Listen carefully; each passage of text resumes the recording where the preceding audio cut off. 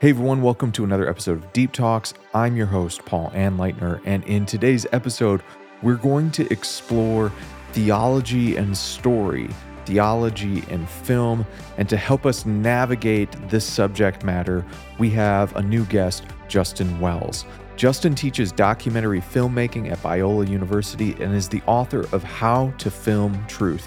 Justin has multiple advanced degrees, including a master's in philosophy from California State University, Long Beach, a master of theology and art from Fuller Theological Seminary, and a master's in art and documentary film from the Art Center College of Design. Today's episode, we discuss his work on the patterns and shapes of stories in film, television, and literature, and how those guiding stories shape us. Is there a Christ-shaped story above all of our most compelling stories? We'll explore that in today's episode with Justin Wells. But before we begin, let me remind you that this is a listener-supported podcast free of advertisement, and it is because of generous supporters over on Patreon that we like to call patrons, because of their support that I can keep doing what I'm doing. If you're interested in supporting this podcast, maybe it's one of the most listened podcasts in your rotation. If that's the case, I would invite you, become a supporter, help keep this work going, and you'll get access to a whole bunch of additional benefits that I think you'll find helpful. Bonus Q&A episodes, live Zoom conversations with me and listeners from all over. I think it's well worth your investment. So consider supporting on Patreon. You'll find a link in the description below. Welcome everyone to another episode of Deep Talks. I'm joined today by a new guest that I'm really excited to start dialoguing with. Our guest today is Justin Wells, and Justin has been doing some really fascinating things online that I've been following on his YouTube channel. I refuse to call it X. I'm going to keep calling it Twitter. Talking about the archetypal patterns that we see in storytelling. And we're going to talk a little bit about that today. We'll see where else it leads. But as I always like to do to introduce you to new people, to get to know them a little bit better, I'd like to start, Justin, by just talking a little bit about your professional work and then share what sorts of formative experiences in your life kind of steered you in the direction of what you're doing today. Yeah. Okay. Well, thanks for having me, Paul. My dad was a pastor, grew up mostly evangelical, essentially evangelical, went to undergrad at an evangelical college. Then in my attempt to know more, always my sort of thirst for knowledge, I kind of went a little crazy with the master's degrees. And I wound up getting a master's in philosophy from Cal State Long Beach. I studied theology at Fuller Theological Seminary, and then I got my MFA, Master of Fine Arts, at an art school, Art Center College of Design here in Pasadena. And all that time of pursuing those educational degrees was all on the side. I was a film major in undergrad, and I just joined the circus. I just went right into Hollywood.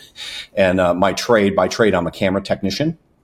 And so everybody has, you might think a paycheck and a passion, and so my skill, my high level skill, is working on movies as a camera technician. And then, I've always been involved with little documentaries on the side, little film projects on the side, passion projects, and academic projects. So I wrote a little book on the history of documentary film. Anytime that you've had almost anyone talking about the intersection between faith and film, or theology and film, or film and people of faith, I've been around those attempts. At Fuller, there was the Brehm Center that I was a part of, which, we would go to Sundance Film Festival every year, and we would do these dialogues hosted by an organization called the Windwriter Forum, which was dialogues between people of faith and filmmakers. And then Mako Fujimura, who was the artist in residence basically at the Brehm Center here, ran this thing in New York called the Arts, let's see what it's called, IAM, International Arts Ministry, I think. And now he does the Culture Care Institute. And so that was kind of like the dialogues between people of faith and fine art world And then the Brim Center was doing film. And then I did a little bit of time. I got my little tiny taste of studying abroad by petitioning Fuller to allow me to take one course at the Institute for Theology, Imagination, and the Arts over in Scotland at St. Andrews University. And that was kind of like, there was a theologian over there named Jeremy Bigby, who later went to Duke, and he was doing theology and music mostly. So all of these different kind of like attempts to, my real desire was to have there be no real competition or, let's say, cognitive dissonance between my faith and spirituality and the art that I engage with. That's not necessarily an easy thing to achieve. There's certainly, a sense that, you've got your screenwriting world and your Joseph Campbell style screenwriting books. And then you've got what you hear in church or what you read in your theology books. And do they harmonize? Are they opposed to each other? So those sort of questions I've always been kind of thinking about. And my little book on documentary film came out of every year going to the Sundance Film Festival and watching documentaries and noticing this very sort of healing quality to the way that these stories were being told. And this idea that by being in a documentary, the subject was better off, more, psychologically and mentally stable than they were before. And so that led to me kind of doing the first book that I know of that really, in the very, very tiny academic field of theology and film, to focus on nonfiction specifically. And right now, I'm doing a YouTube series on the 7 basic plots, the idea that there's 7 archetypal plots. And so I'm all over the place, but I'm fascinated by everything. Yes, I get that. I get that experience. I'm interested in a part of your backstory, Justin, because I think as you shared, coming up in an evangelical home and an evangelical context, there are a wide range of responses that I have noticed people who have come up like myself and like yourself in those contexts, wide range of responses to the arts, to film, ranging from, and we could, kind of use Niebuhr's Christ and culture typology, ranging from Christ against culture, right? Where there were certainly even people in my own church community growing up who they didn't have TVs in their homes, right?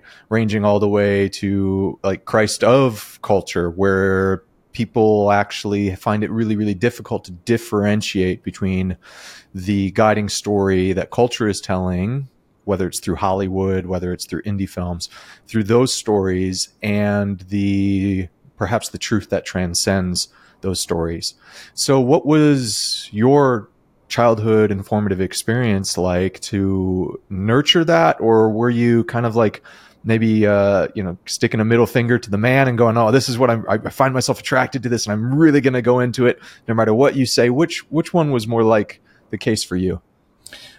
I think that the default view of that environment that I grew up in was probably mostly the against culture view. And it was because, a lot of our parents had very dramatic conversion experiences.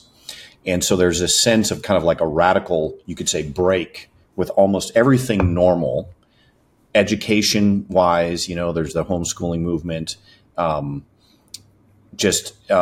sort of a like, I won't let anything new in. I'm going to cultivate a completely pure environment, and I won't let anything new in until I've vetted it.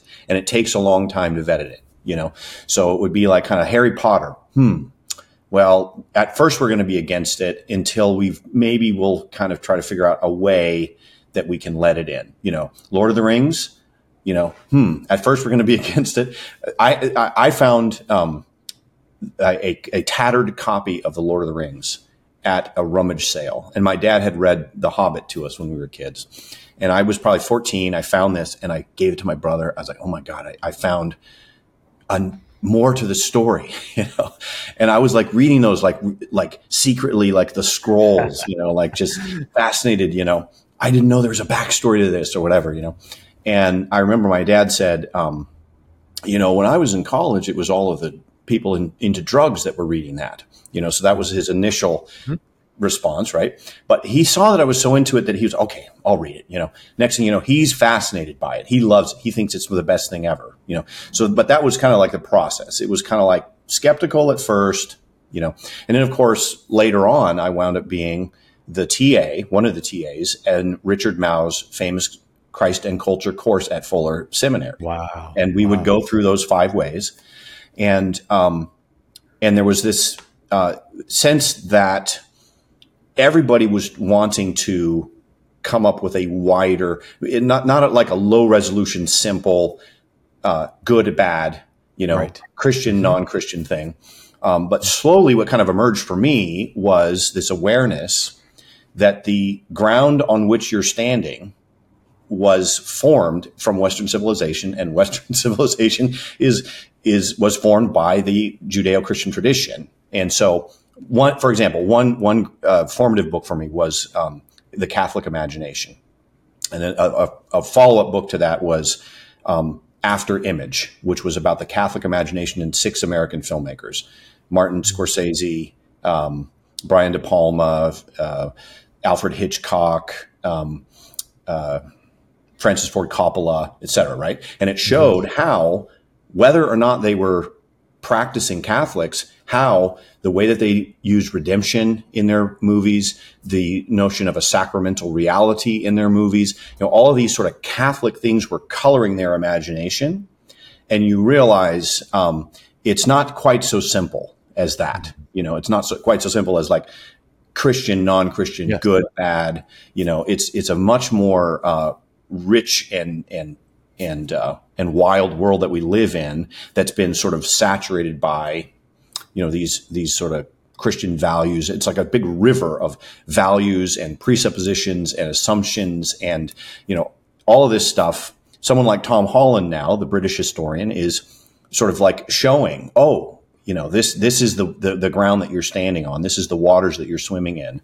And so it's very difficult to categorize things in that simplistic way now. Definitely. So that's great. You being at Fuller, from my vantage point, is probably one of the premier epicenters for this dialogue around theology and culture. I certainly looked at there as one potential PhD option years ago in their theology and culture PhD program, and some of the stuff coming out of there from the Brehm Center. And I don't remember, was Robert K. Johnston there? I don't know if you ever read Real Spirituality. I'm guessing probably at some point you did. But I think they've really been, and maybe it's the California connection. I really see that they were really leading the charge in a more nuanced, between the two extremes of Christ against culture and Christ of culture, those mediating positions, really grappling with that. And I find it incredibly fascinating. I find it fascinating because I think on multiple levels, one of which is this kind of maybe even calling it a theory might be going too far, because there hasn't really been I don't think there's been any real scientific data and research to confirm it. But there is certainly one correlative, if not causal, connection that Robert K. Johnston mentions in Real Spirituality that I've affectionately called "Did Blockbuster Video Kill the Church?" thesis.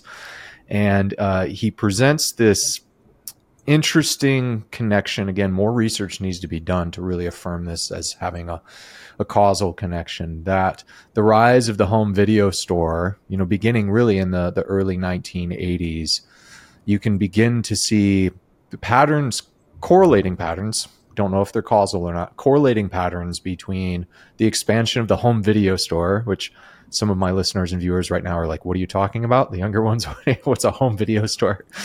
There was a time in which the theater was like the only place, or if a movie came on television, that would be really the only place you could go. And so the home video store was this brand new, I don't want to go as far as to compare it to the printing press, in terms of its cultural impact, but from my vantage point, it's very, very close. I mean, the dissemination of story takes on a whole new level with Blockbuster Video, the Family Videos, whatever other mom and pop video stores were out there. And so this possible theory correlates the decline of church attendance with the rise of the consumption of other guiding stories. And when you step back, it is very difficult to imagine from an aesthetic perspective, from even just a competency in storytelling and communication perspective, it is very hard to imagine your local church competing with the Avengers, or for me as a kid, Star Wars and Indiana Jones. And within these stories are claims to reality, to what is true, good, and beautiful. There are claims to what the good life looks like.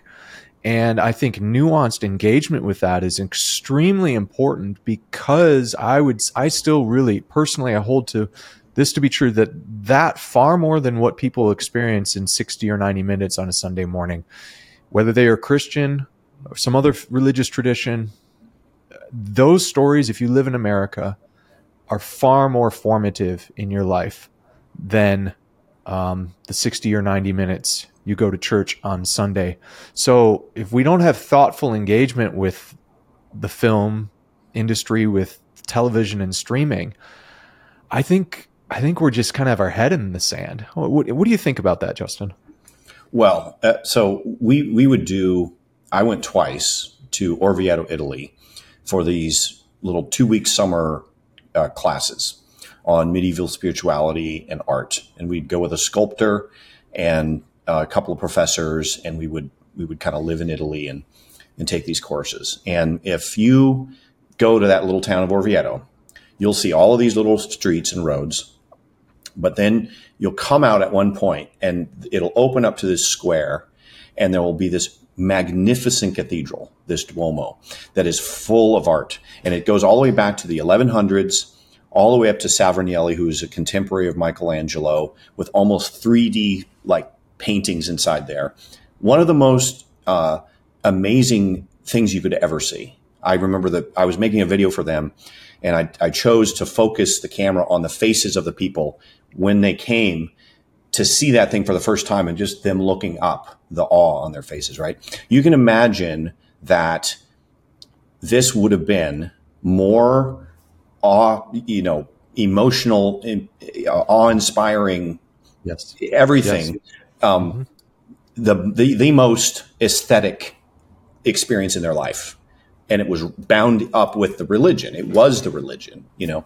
And it was this huge showcase. And even now, today, I mean, to contemplate that there are expressions of these truths in the form of sculptures and paintings and architecture, and et cetera, that go back 1,000 years. This was Thomas Aquinas's church, vacation church, apparently. Wow. Even then, it impacted these students so much that it blew away any movie, you could say. Mm-hmm. So that there's a famous quote. It's famous to me because I quote it all the time. A quote by this guy named Brent S. Plate, a scholar of religion and art, and he says, dig around in art and you find religion, dig around in religion and you find art. That the idea that the two things are very much bound together. And they always have been, So there's a real sense that even though we've kind of separated out the sacred and the secular, you might say, and you've got church over here, and the church is maybe in a building that doesn't have anything except for one cross on the behind the podium or something, but there is music, however people kind of like navigate that. You're just never going to get away from the fact that the human condition expresses itself in artistic and religious ways very similarly. And so even if you try to separate them out, you're still going to find religion in film. That's what I learned with all of my education, is that religious questions and ideas, whatever you mean by religion, but theological ultimate questions and concerns and ruminations just sort of went into film, even if people weren't trying to, Yes. And so it's like, yes, they're always going to be related in some way, even if it's just on the sense of, you're going to get a lot of your meaning making apparatus or engagement through the art forms within your culture just as much, or if not more, than from the church in your culture. Yes. Completely agree. And then you take and maybe break apart the components of what people are experiencing when they go to the theater, or they're watching on their big screens at home now. You break down the components of what's happening. Obviously, you have in all cases there's always an aesthetic component, but there are obviously ranging degrees of experiences of beauty that people have when they are taking in a film, depending on how maybe daring the filmmaker is and how competent the cinematography team is, et cetera, et cetera. But that experience of beauty is what separates, right? When somebody sits down and they actually watch The Lord of the Rings, even though that came, Peter Jackson's iteration came out already, it's already been 20 years, right? There's something still, they captured something in the aesthetic experience that still holds and gives people a sense of awe and wonder when you see these huge these panning shots of imaginary realms. It fills people with a sense of awe, which is one of the foremost religious experiences that opens us up to a sense of transcendence, moves us out of what we might call our default mode of egotistical concerns, that survival mode. And so to move into awareness of transcendence, the literature and on the cognitive studies on this, or cognitive science on this, demonstrates we need to have some sort of shifting of that normative frame out of our egocentric survival instincts, which we need to have. Like we need to stay alive. That's really, really important. But experiences of awe are one of the things that make us aware of a power transcendent to us and open us up to transcendent possibilities. It kind of lifts the ceiling of that imminent frame, to use Charles Taylor's language. So that's one component. But then you also have not just the experience of awe, but seemingly all stories have a moral dimension to them. They're pointing you to what the good life is, or in some cases, I was just reflecting with my wife the other day on how many really dark movies there were when we were in high school that were really like, I step back and go, why were we? I mean, that was a lot to take in. I think about Seven, Silence of the Lambs. And those stories aren't necessarily something you look at and go, well, that's telling you what the good life looks like. But it's certainly portraying the opposite, right? As in, like, you probably want to stay away from this ditch over here, which is still moral instruction. So a sense of awe, moral instruction. And there is, especially when you go to the movie theater, right, there is kind of this liturgical experience of being in the movie theater. You walk in, you're already cued to the social environment in a similar way you might be cued to the proper behavior that you should participate in when you step into a sanctuary at a church or a cathedral. The theater does that as well. There's the liturgy of the previews before the movie, and then typically now some obnoxious person coming on and telling you to silence your phone, which I guess I'm glad that they do. But there's a liturgical rhythm to that in some ways apes or mimics the liturgical experience of Sunday morning worship. You take these components and you go, okay, this is really powerful stuff that has the propensity to really shape not just our imaginations or propositional beliefs we might have about reality, but really to affect us at a core level. I'm wondering for you if there were particular films that you look back and you go, I had what might be akin to a religious or quasi-religious experience attached to this in a way that you felt was like deeply transformative in your life. Yeah. Well, it's interesting that you mention the notion of these rituals, because there is a sense that even if you don't know you're doing it consciously, we would do what I now know are little mini versions of kind of religious rituals around Star Wars. We had vigils basically when I was in college, when those prequels were coming out. my roommates and quad mates would go and they would wait never did it. I always would just say, you guys save the spot and I'll come later. But they would literally wait all night for this. And then they would dress up and cosplay.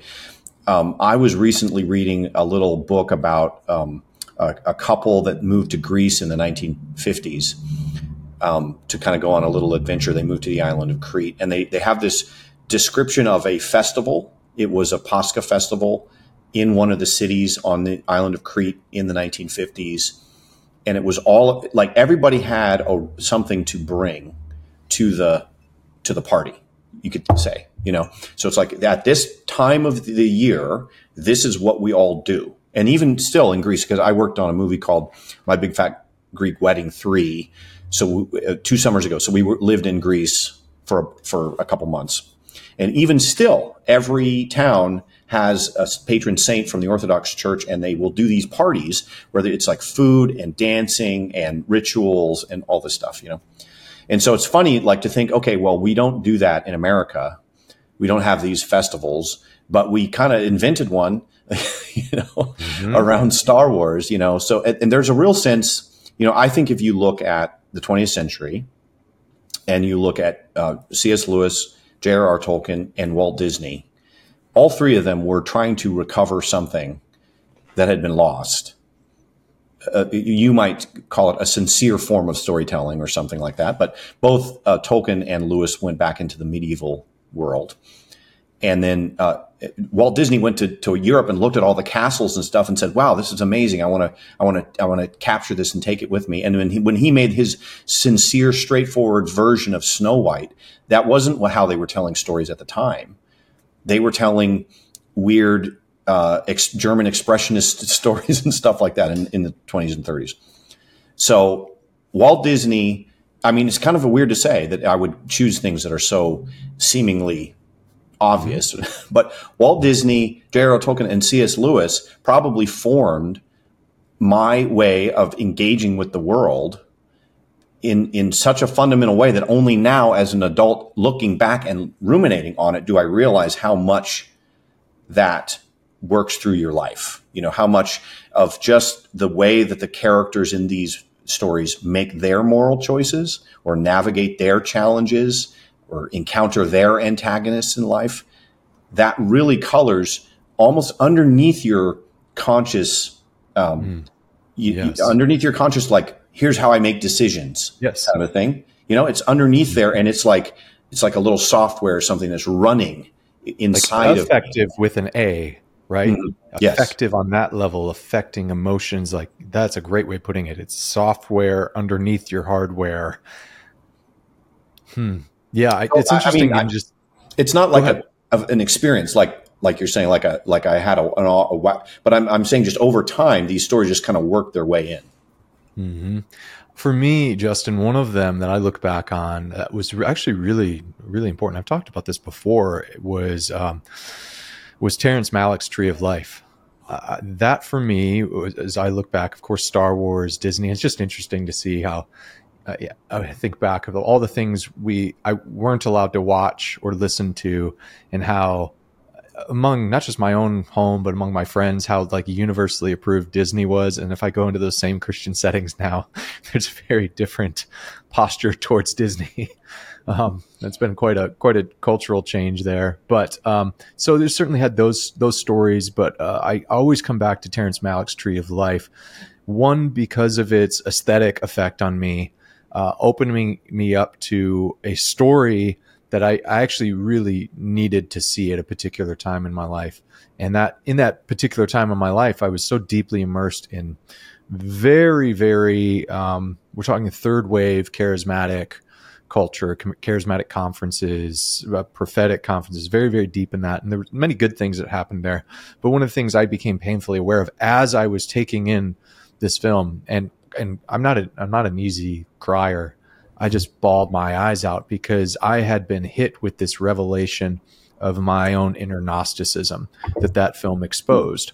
I had this very bifurcated view of reality in which I placed sacredness on the the charismatic experiences and ministry, and I had no real sense of sacredness for where the vast majority of my life was held.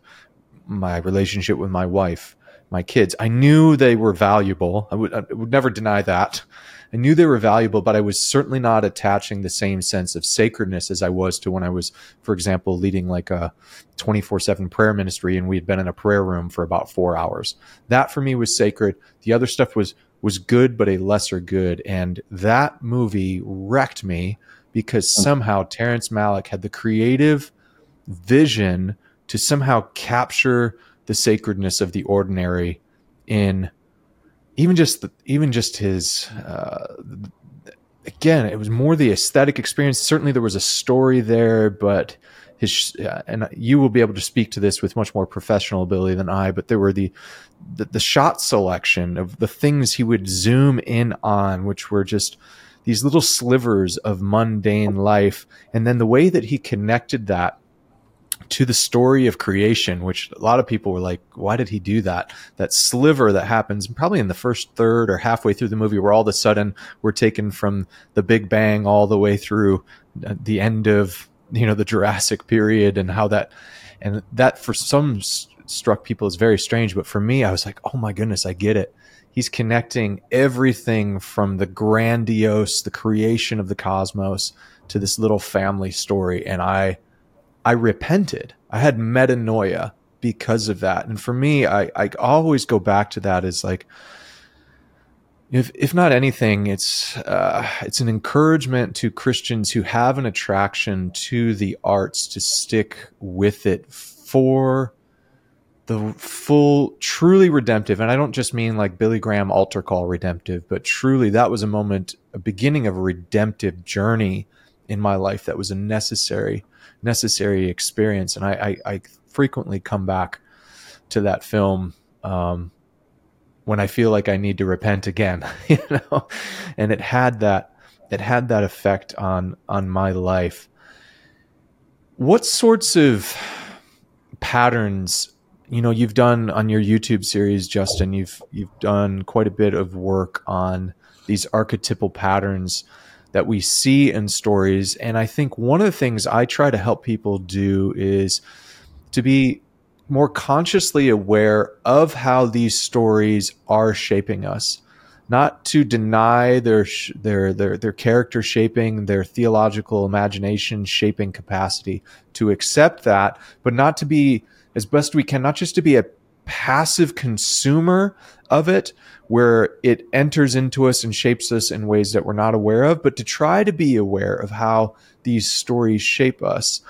And I think one of the things you're doing, Justin, might be really helpful for people to be not cynical about their engagement with film, but I think to have like a conscious awareness of, is this one of maybe the archetypal patterns that I would fully anticipate creating a specific emotive effect in me or moving me in a particular way? Not to deny that it is, or even accept good or bad propositions yet, but to be aware of it. Could you talk a little bit about these different story shapes, the archetypal patterns, and maybe just give like a brief overview on each of them? I know you've been doing long form videos on this, so to ask you to condense it is a difficult endeavor, but do the best you can. Sure. First of all, I just want to say that story about Terrence Malick is beautiful. You essentially experienced what I think is the essence of Vincent van Gogh, which is, if you look at just, I'm going to answer your question in a second, but I just have to say, when you look at the sower, if you go to the Vincent van Gogh Museum in Amsterdam, you'll see all of these religious paintings that were influences of him, with the halo and the notion of holiness, right? And then he goes and he does the sower, and the sower is a guy who's planting seeds in the physical ground, but the sun forms a halo behind his head. Terrence Malick is a kind of this generation's Vincent van Gogh, I think. Yes. Anyway, that's just that's my reaction. That's a great piece to add. Okay, so this is kind of like what I've been wrestling with. I've had lots of interactions with folks in the secular Hollywood world of storytelling. I did Robert McKee's famous story seminar.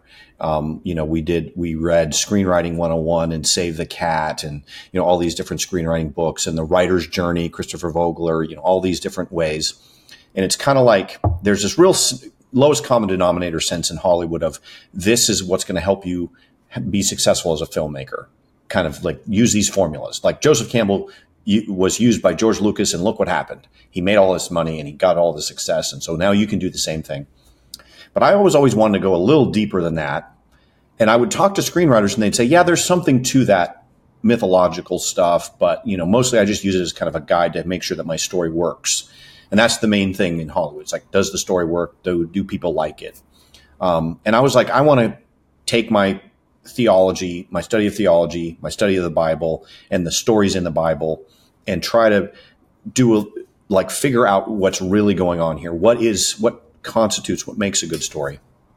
And one of the other challenges was that when I would have students or friends within the Christian world that would try to use the Bible, they would often come out with a bad story.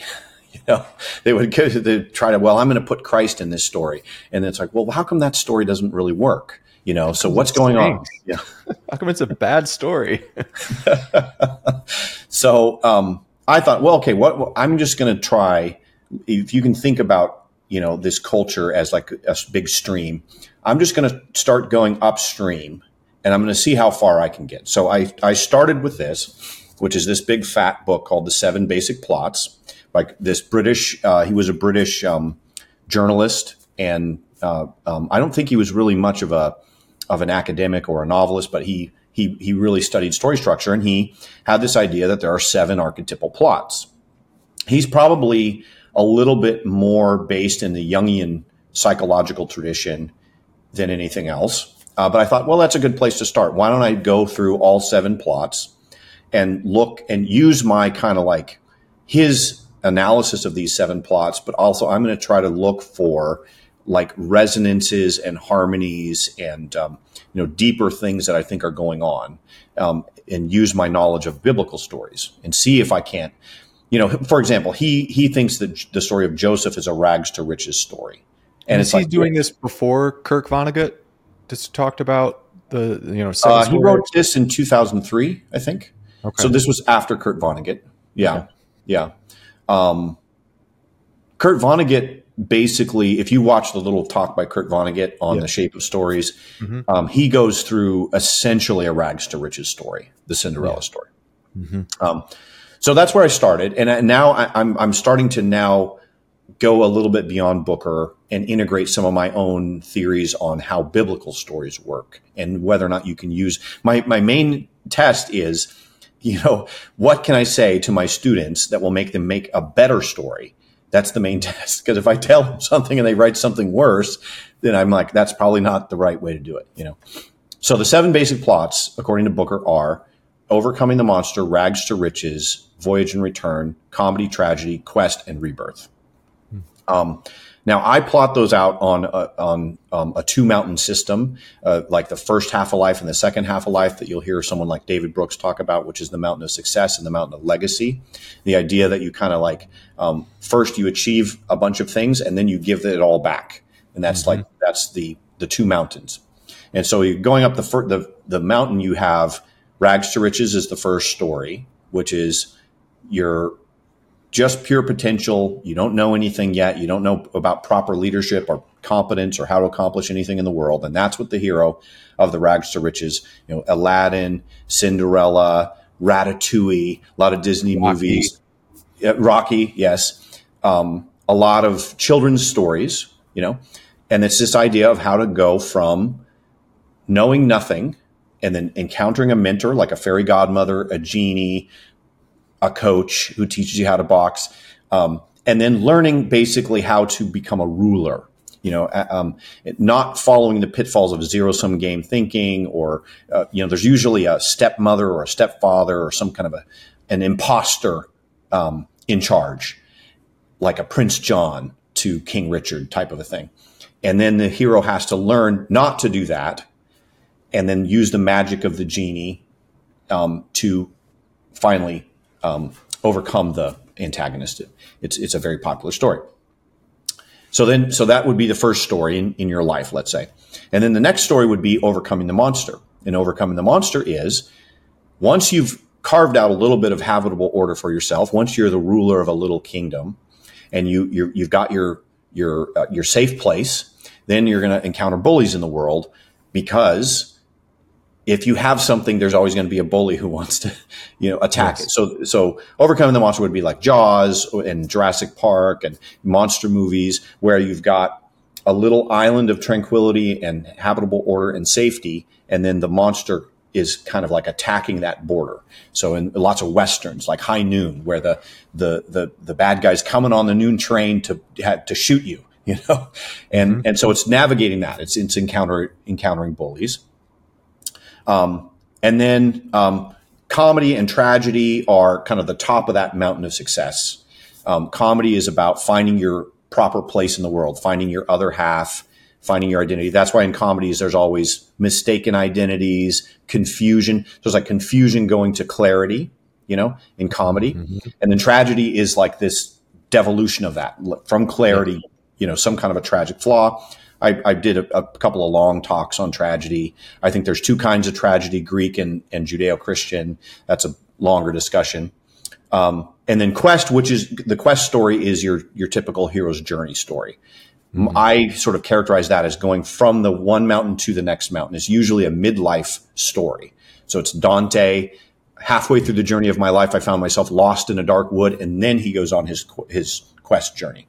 Bilbo, Frodo, these characters that kind of like they're ready to go on this quest, which is to go out and find. They've already live in a safe place. They've already accomplished something. They've already had these other stories, kind of like the rags to riches, the overcoming the monster in mini form. But now they're going to have to get their legacy. Now they got to find the thing, the elixir, like in Joseph Campbell, to bring back to the community. And that's going to become the mountain of legacy. That's how I'm thinking about it. And then finally, you have your rebirth story, which is now that's passing everything on to the next generation. So that's Ebenezer Scrooge in Christmas Carol. This kind of like rebirth of now the cycle can start over again. Groundhog Day is a great rebirth story. So that's kind of how I think of all seven. That's my way of kind of categorizing them. And the reason why I find it useful is because I like to take the students then and say, okay, well, maybe one of these is kind of your creative sensibilities are clicking into this archetype. So maybe you can explore that a little bit more. Exactly what is that archetype trying to teach you about what stage of life that you're in? Something like that. Yes, that's beautiful. See, this is great, Justin. Oh, I love this so much. Okay. Because I love even that you picture this as happening in two mountains or two phases. And I can see there being, even within, this might get meta here, even within the story, there is an assumed story on top. So, for example, when we think about all of these together as one story, or as a trajectory of stories, so the first half of life being the climbing the mountain of success, we've got competing stories of what that climb and the definition of what success would look like. Is the point of climbing that mountain to accumulate wealth, possessions, fame, or is it actually are we trying to fortify character so that from a place of strong, fortified moral character, we have something to give in the legacy phase of life? So that for me would be really interesting. You could take a rags to riches story. And if the rags to riches story doesn't actually, if it leads to an Ebenezer Scrooge who goes unchanged, right? You would almost have to say that it would be a failure, even though that story in and of itself might look like, and the happily ever after looks like a person becoming wealthy like Ebenezer Scrooge. But it misses out on that second half of life, the legacy half of life, which is, okay, so now Scrooge went through. You see that in his story, right? I love A Christmas Carol. I mean, Dickens just killed it. It's just beautiful. But you can see his rags to riches story as he goes back with the Ghost of Christmas Past, right? Mm-hmm. And he's actually seeing what this guy has gone through. And you develop a sense of sympathy for his story and realizing, oh, he actually did overcome things to get to the position that he is. But what we have to do as the people engaging with the story is to have some other meta story. I hope people are still tracking with this. Have to have some other meta story that can press down and make the value assessments on whether or not what we are celebrating in the story is worth celebrating and giving our attention to. And I'm trying to think of other, other examples. Citizen Kane. Think of Citizen Kane. Okay. Right? Yeah. Talk about that. So Citizen Kane is Ebenezer Scrooge, who never made it to the second mountain. Yes. Right? He the whole movie. Is it okay if I spoil it for people? Please do. That's fine. Okay. It's been out for 100 years.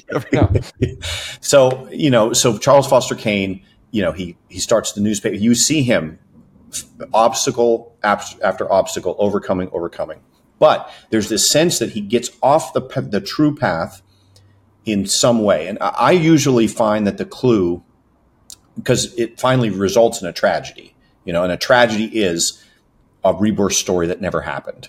Somebody that dies on the first mountain, let's say, or dies in the valley between the first and the second mountains. Is you look at the love interest, usually. They are like the canary in the coal mine, and they can tell that something's not right with Charles Foster Kane. So there's that famous scene where they start out in the table and they're like this, and then every year the table gets bigger and bigger and bigger and bigger until they're finally all the way on the other side of the table. And he's become obsessed with his work. And he winds up with all of this heaps and heaps and piles of stuff, antiquities and statues and art and everything, and dies alone, So there's a sense that, that's exactly it. Like the values are being sort of implicitly given to us with these stories on multiple levels. So Charles Foster Kane is a failed rags to riches. So that's called a tragedy, and Ebenezer Scrooge would be if Charles Foster Kane were to have a rebirth. That's what it would look like. That assumes, though, as we are measuring whether or not one story is tragic and whether one story is a happily ever after, it causes us to engage with another layer of story on top, right? Because there seems to be, I'm like workshopping this with you out loud, Justin. So there is these archetypal patterns. Maybe they're like micro archetypal, and yet there is a macro archetypal that we are then measuring them up and against. And I think one of the things that's been difficult for people in the West is, as you mentioned with Tom Holland, is we assume the shared story, let's just say kind of generic Christian story, right? Not that we've all ever universally agreed on the details, but that something about what the ultimate life looks like, it looks like the pattern of Christ's life. So we lay down our life for others. That's why, right? You can't, when even as something as popcorn as the Avengers movies, when they go to try to figure out what is going to be the most climactic moment after 15 years of storytelling, how do we actually want to show the pinnacle of what a hero looks like? It looks like Tony Stark, not just like beating Thanos to a bloody pulp and beheading him or something like that, which might be like, if you set that in ancient Greece, that might be the thing that their highest ideal that they would picture of that hero. But instead, Tony Stark sacrificially lays down his life in an act of altruistic behavior, which we all go, hero, blind to the fact that I think our sense of that being a heroic act is shaped by some deeper story in our cultural programming. And I see that like right now we're in this moment where because that story is shifting in our culture to where there are certainly more questions about its trueness, about even its like efficacy. Is this actually an effective story? Whether it's a Nietzschean critique or even, I even see some, you might say like liberation theology on steroids critiques of we should not be lionizing victims, right? Because by lionizing them and celebrating people who have laid down their life, we're allowing those to continue to oppress them. Which is connected to me like Nietzsche's critique of slave morality, that the Christian story is a nice story if you're on the underside of history and you can't control your outcomes. Mm-hmm. So we're right now in this like civilizational wide reassessment of our stories. And I see like the thing that's on top of these is kind of still being a little bit, Tom Holland's right. We're blind to the ways in which we want to actually cheer for the person on the screen that's poor in spirit. We're blind to why we would cheer for them, because we have been deeply shaped, even not in our own generation, but the culture has still been deeply shaped by this notion that blessed are the poor in spirit. Blessed are the meek, for the meek will inherit the earth. Like that's the ultimate rags to riches story, is the eschatological reversal of history, where those who have been on the underside, those who have been poor, those who have been victimized, on the day of judgment, there's this great reversal, and the just king of the world will do what is right. So if we have that story, we celebrate when we see people at the bottom somehow, especially those that have been clearly portrayed as being oppressed. One of the great examples of this, which is a retelling of a biblical story for me, is Prince of Egypt. I mean, that movie is beautiful. I think people of all different traditions root for the oppressed Hebrew people in that movie to be liberated. And it's done so well.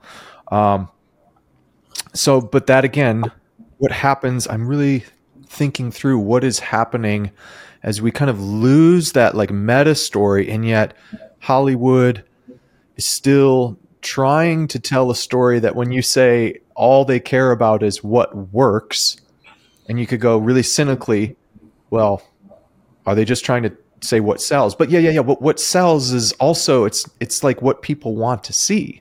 Yeah. So it's not just as simple as like dollar, like pure greed. They're trying to figure out what kind of story is attractive to people. And the way that you measure the attraction is by box office sales, right? Yeah. It's what people need unconsciously, maybe. That's when something really works. Yeah. Just works, And so I think there's this notion of a theological notion called the grooves of creation, and it's this idea that the world is constructed in such a way that there's certain grain to reality. And if you're trying to go against it, you just can't do it for very long.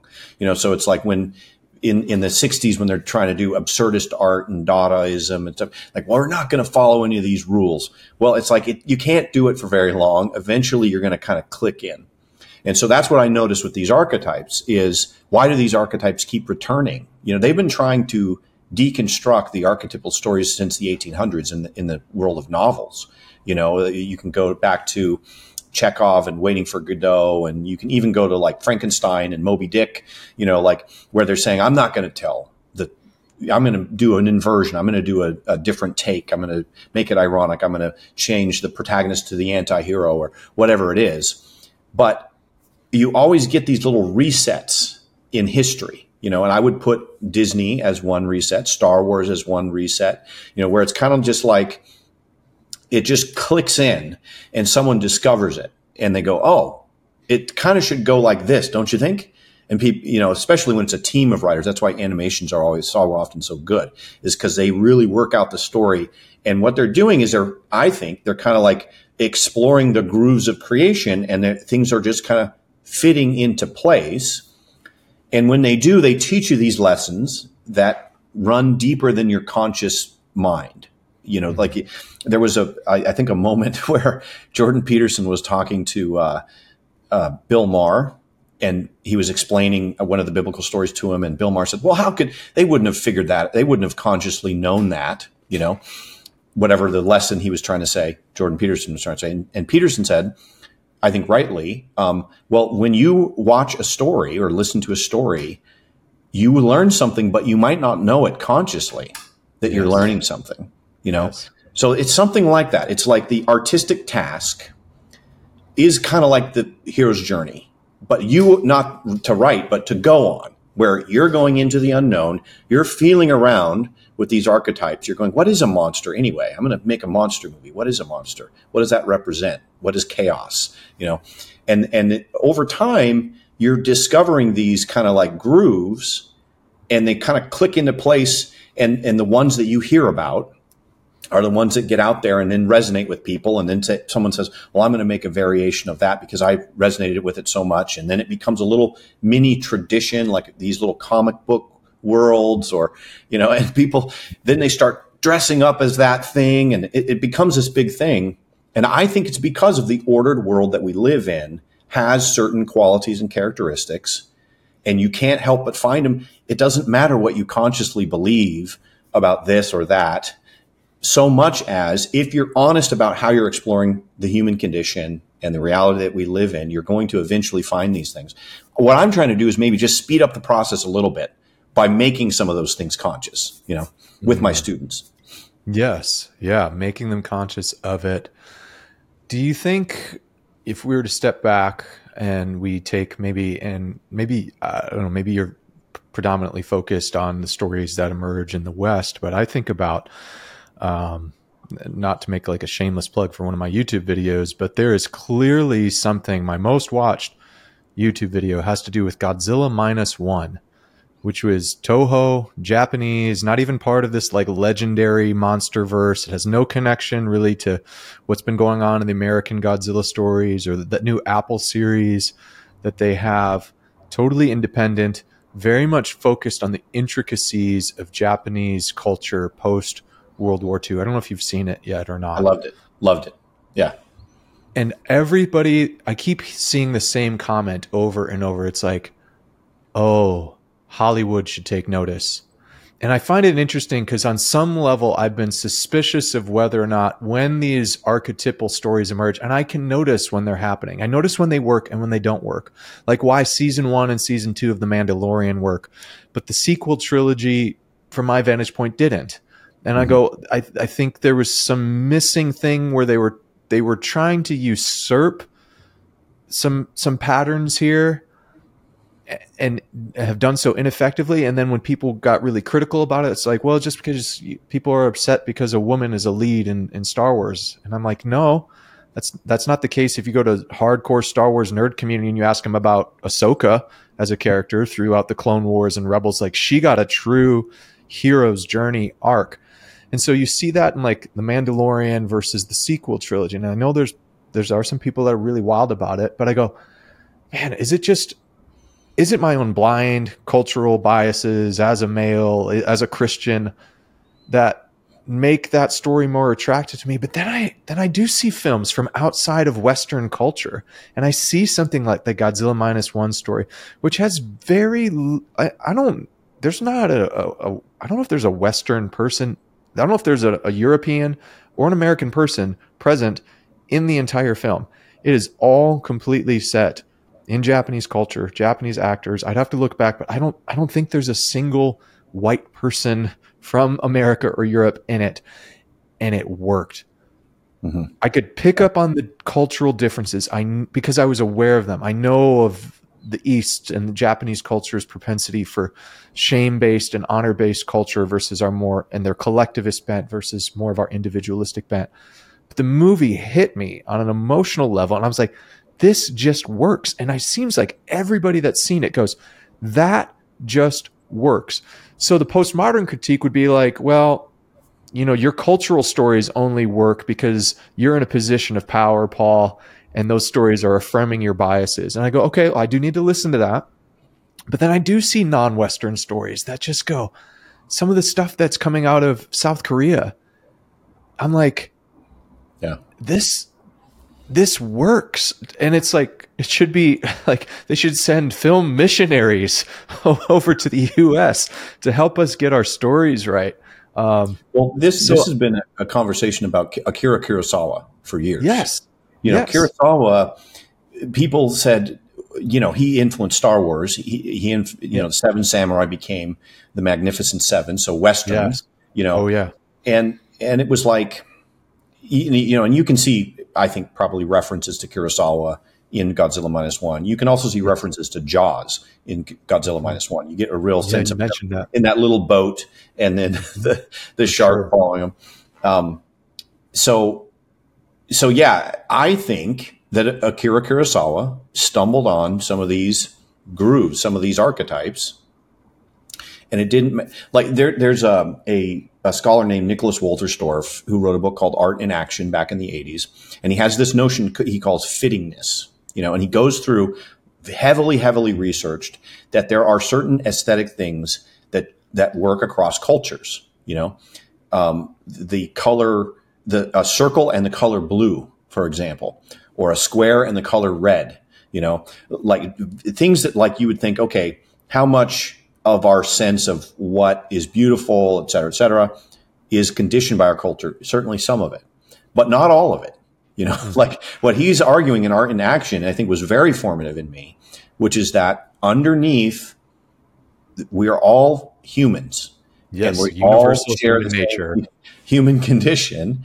And that's Yes. just, there's a certain way that we process the world and process reality. And there's a lot of wisdom in the art that you can find all over the world. Yeah, for sure. That nails it. That's exactly it.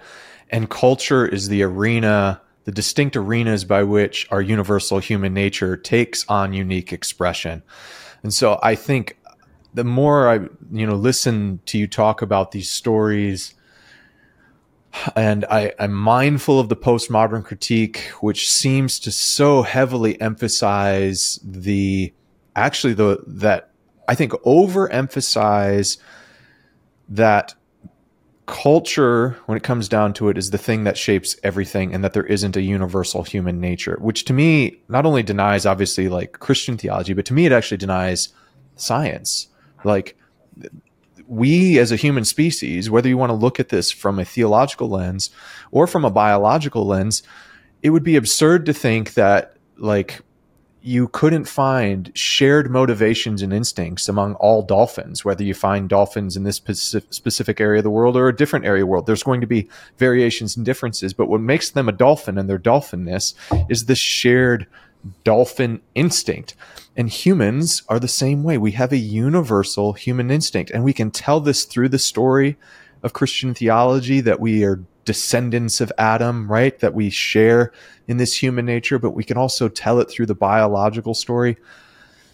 And I am becoming more and more convinced that we might be at this point, Justin, and maybe I'll close with posing to you this question. I'll propose my theory, and you tell me where you're at.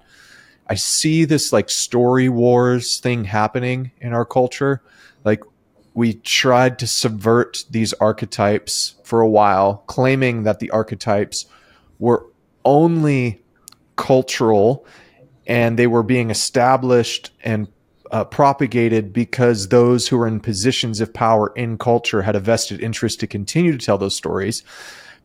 So then what we tried to do was tell these counter stories, which were inverting those archetypes. It was using them to question them. And now, as we kind of get into the meta modern frame where people are actually looking for positive reconstruction, I think we're at this crucial storytelling juncture in the West. You can I think you can feel it. It's difficult to compare to previous eras because previous eras didn't have social media. I just don't know. There are so many YouTube channels out there and content creators out there who have made their living just being upset about the movies and stories that are coming out, which points to there's a market full of people that are really like, what is going on? And I don't want to make this like a political left right culture war thing. I think it's deeper than that. Do you sense a similar thing going on with the way we are trying to engage the story that maybe is on top of these stories? Where do you see the current cultural moment? Are you optimistic about what might emerge? Or are you pessimistic about where storytelling in film and in television in particular is headed? Oh, I'm definitely optimistic. Hmm. I teach in college young people, and I see that they have less obstacles in their way in terms of making great stories. I think than I had, not only just technically, but just intellectually. I think Mhm. I see it as I think it just goes in cycles. I think it kind of goes like you'll get an initial kind of like drop in the pond, which is this kind of the more archetypal story.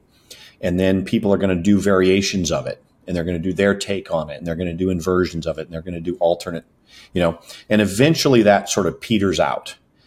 And then you have to have a reset. You got to, somebody will go and discover the true thing again and drop it in the pond again, and the cycle will happen.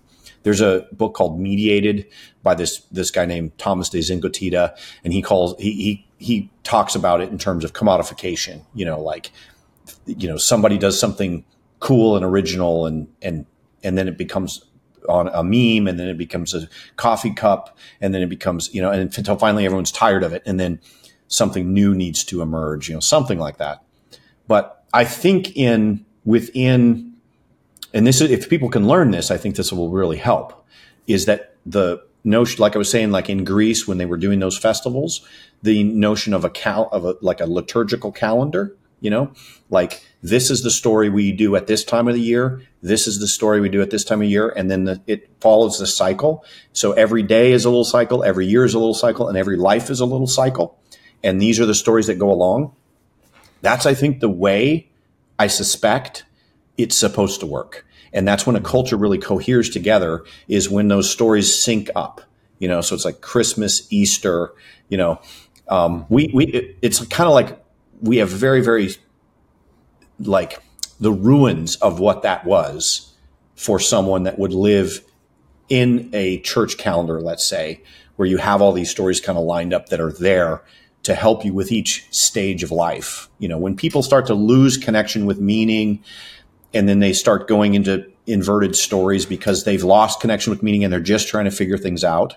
I don't think that there's anything wrong with somebody who's exploring postmodern storytelling or something like that. They're just trying to figure things out, but I'm thinking that eventually you'll stumble upon something universal, and then that will naturally cause little communities to form that causes that to grow. And that's what happens. That's the cycle.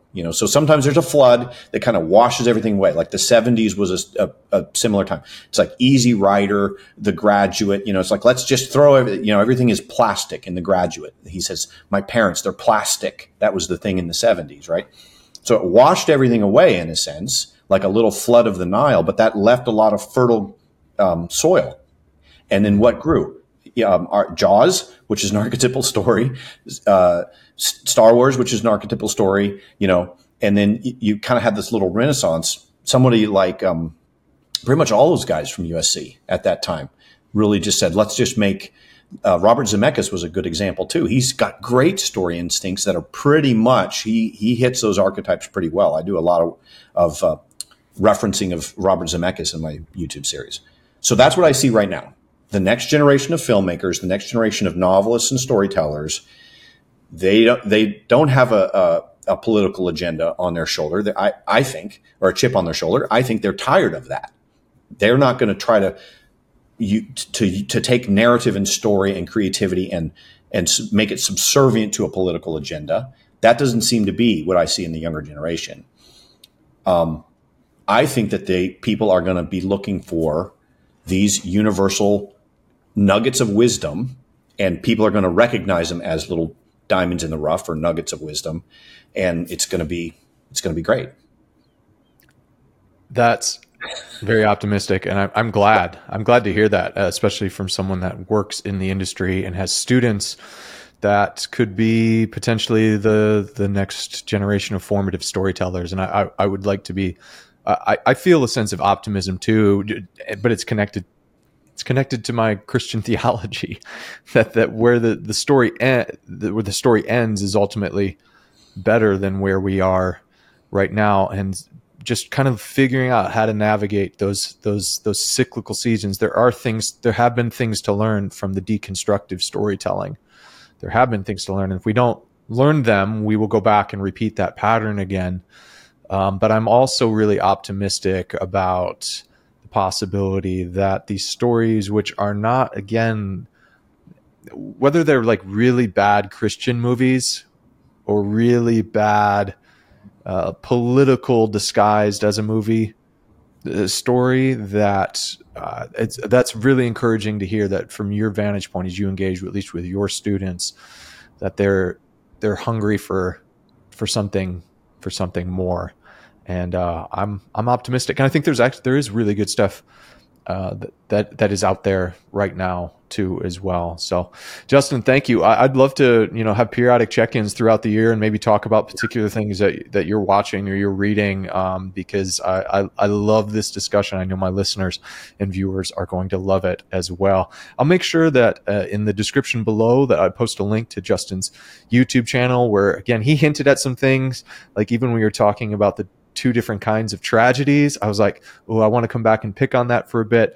But check out the work he's doing on YouTube, some really fascinating YouTube lectures that if any of this kind of tickled your fancy, there's plenty to go deeper on. And I'm sure, Justin, I'd love to have you back to keep talking about this subject matter. Thanks, Paul. And dude, I love your stuff. I love your video about Godzilla -1, your YouTube videos, your lectures. They're great. Thank you, Justin. I appreciate it. Well, I hope you found today's conversation helpful with Justin Wells. If you're interested in finding out more about Justin's work, I've provided a link to his website below where you can check out his writing, his lectures, his book. You can pick up his book as well.